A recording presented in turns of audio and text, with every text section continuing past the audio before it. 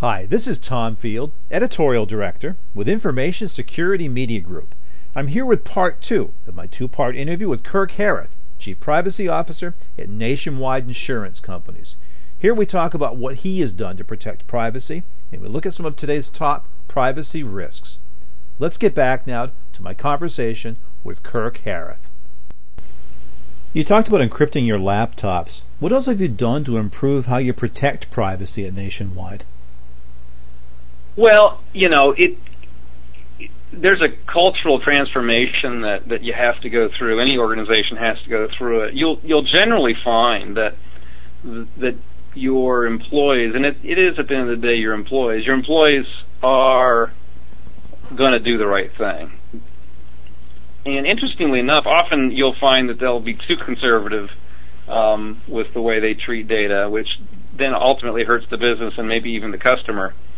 So you've got to train them. You've got to train them and do lots of education and awareness activities to, sort of build a unified policy around how data should or shouldn't be used, and then what the appropriate and inappropriate uses and practices are.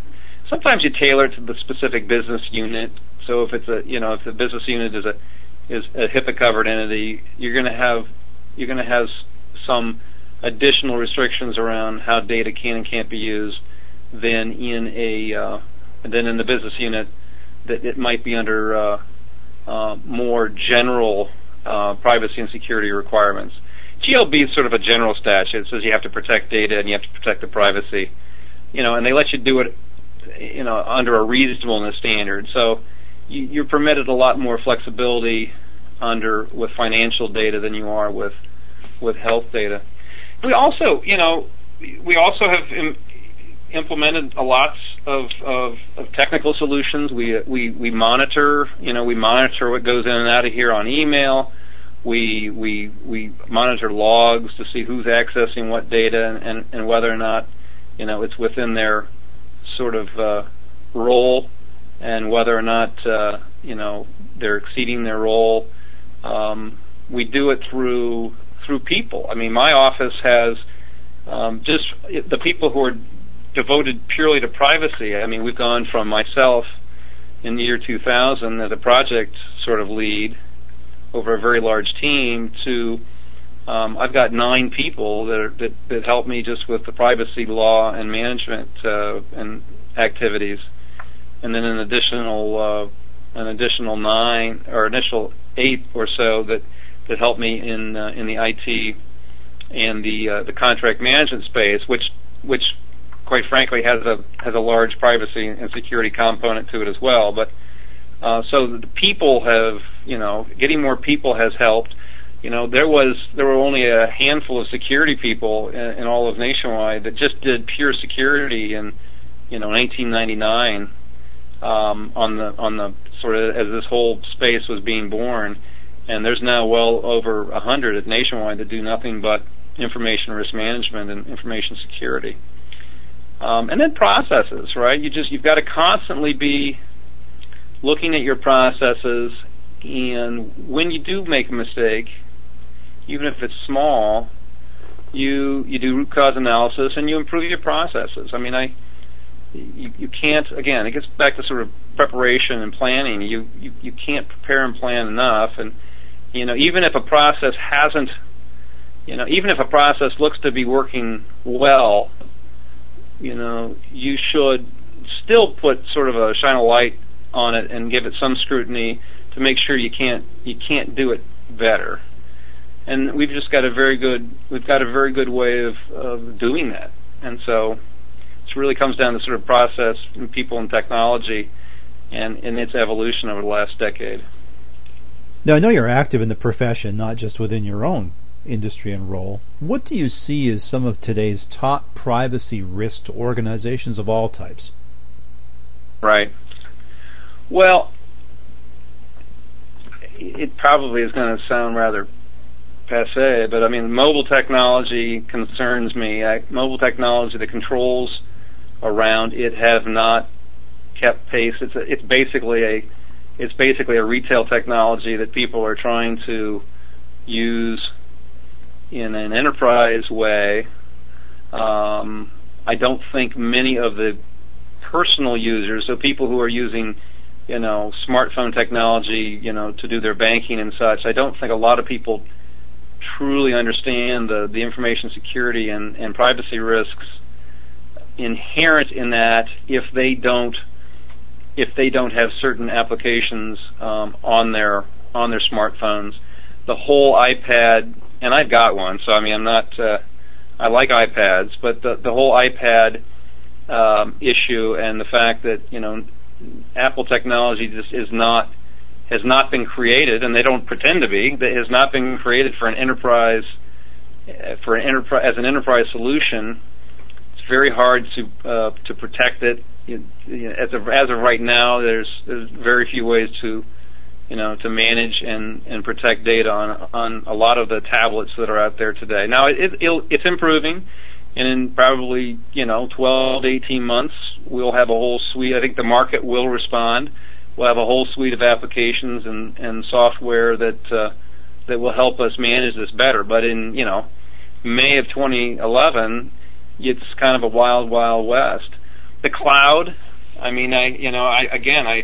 Sort of this convergence of my roles in the IT space and the information risk space. I see our IT people, as well as I talk to my peers, and they're seeing their IT people either rush to the cloud or begin to seriously investigate, software as a service or platform as a service or infrastructure as a service, and to get out there and to try to figure a way of cutting their IT costs while also, being able to maybe perform better. And it's difficult in sort of multi-tenant environments as a financial service company, which is at our root what we are. It's very, very difficult to get the sort of contractual protections in a contract that you need to assuage your regulators that you're actually doing what you need to do under the law to safeguard your customer information. So there's still a huge gap between what cloud providers are willing to, even if they can, there's a huge gap between what cloud providers are willing to sort of contractually stand behind from a liability perspective and what their customers, particularly regulated customers, are demanding of them. And it really does come down, if you talk to anybody who's in this space, it comes down to the very last provision that's fought over in all these contracts is the indemnification for breaches. And it gets ugly. And I can tell you that, having gone through a few of these, that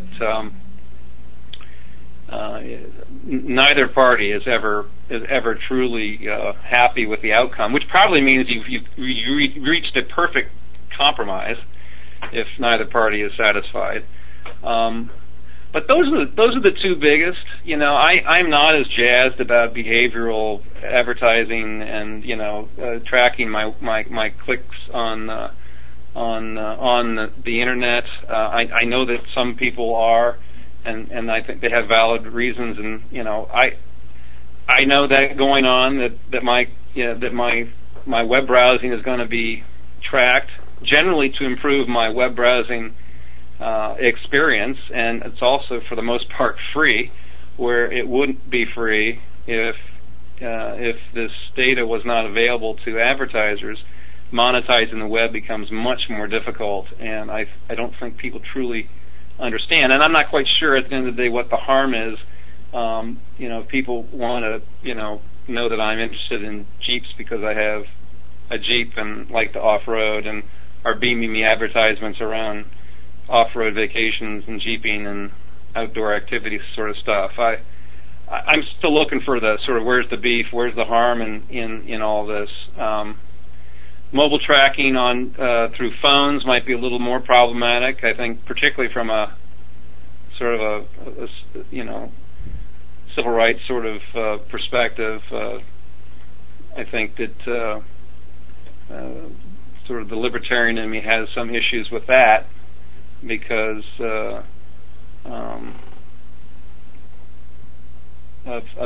but that's probably more of my inherent distrust of government.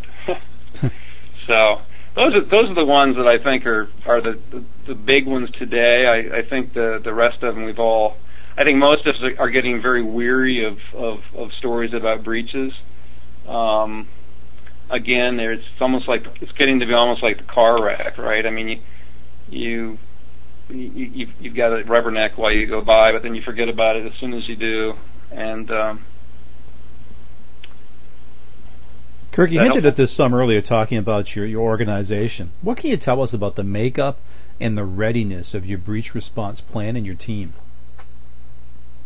Well, we're very well prepared. I mean, you can't ever prepare enough. So we, in addition to the things I talked about earlier, we do tabletop exercises at least a couple times a year and try to come up with some pretty wild breach scenarios, and then call together a team of people to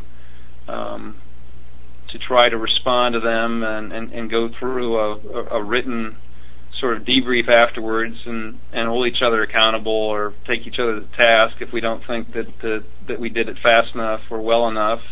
Try to see, did we actually include everybody that we should have included. We do ongoing training of the team members, and we run it sort of like a fire department or emergency preparedness department, in the sense that you don't need you don't want to build a fire department after the house is on fire.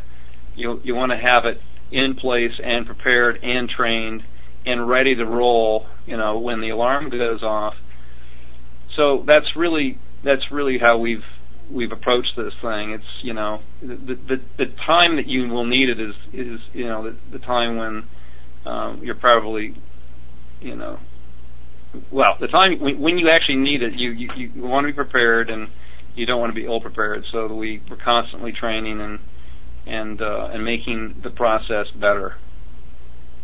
Just a final question for you, Kirk. If you could advise organizations that are looking to improve their privacy management in the event of a breach, what are the one or two pieces of advice you'd give to them? Well, put it down in writing, first of all. So, you can't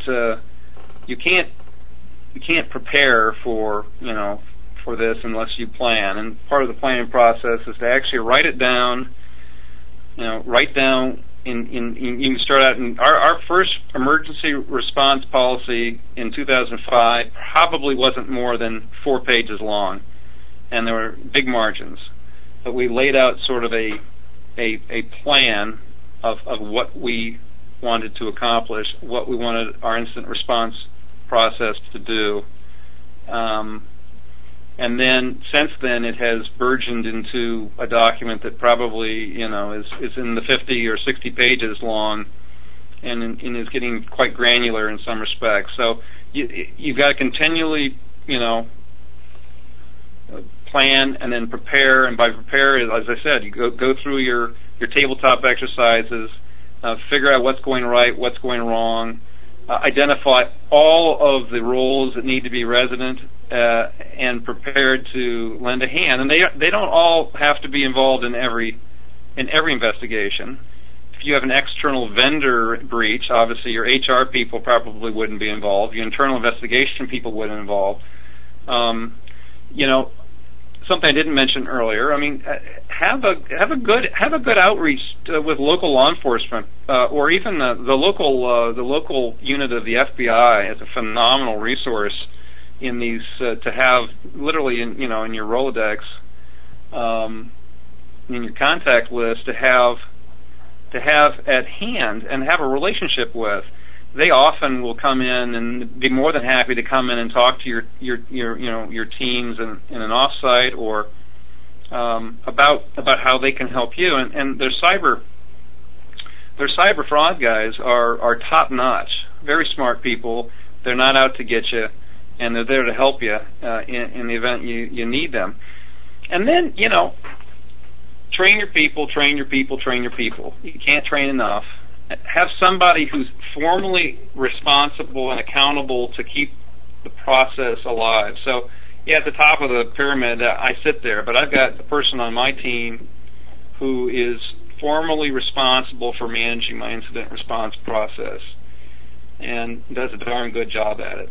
And then when you train or when you're rolling out and you're actually doing investigations, go back and debrief, do root cause analysis, figure out what went right and what went wrong, and then fix the things that didn't go so well.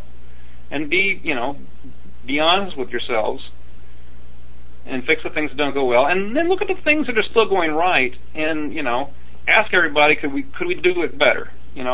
Yes, it worked, but, is there something that from the time that we put this in place till now, some piece of technology or some process that was not around 2 or 3 years ago that'll make this thing flow better? And then hope you don't need to use it. There you go. Kirk, thanks so much for your time and your insight today. I appreciate your thoughts. Oh, you're more than welcome. It was fun.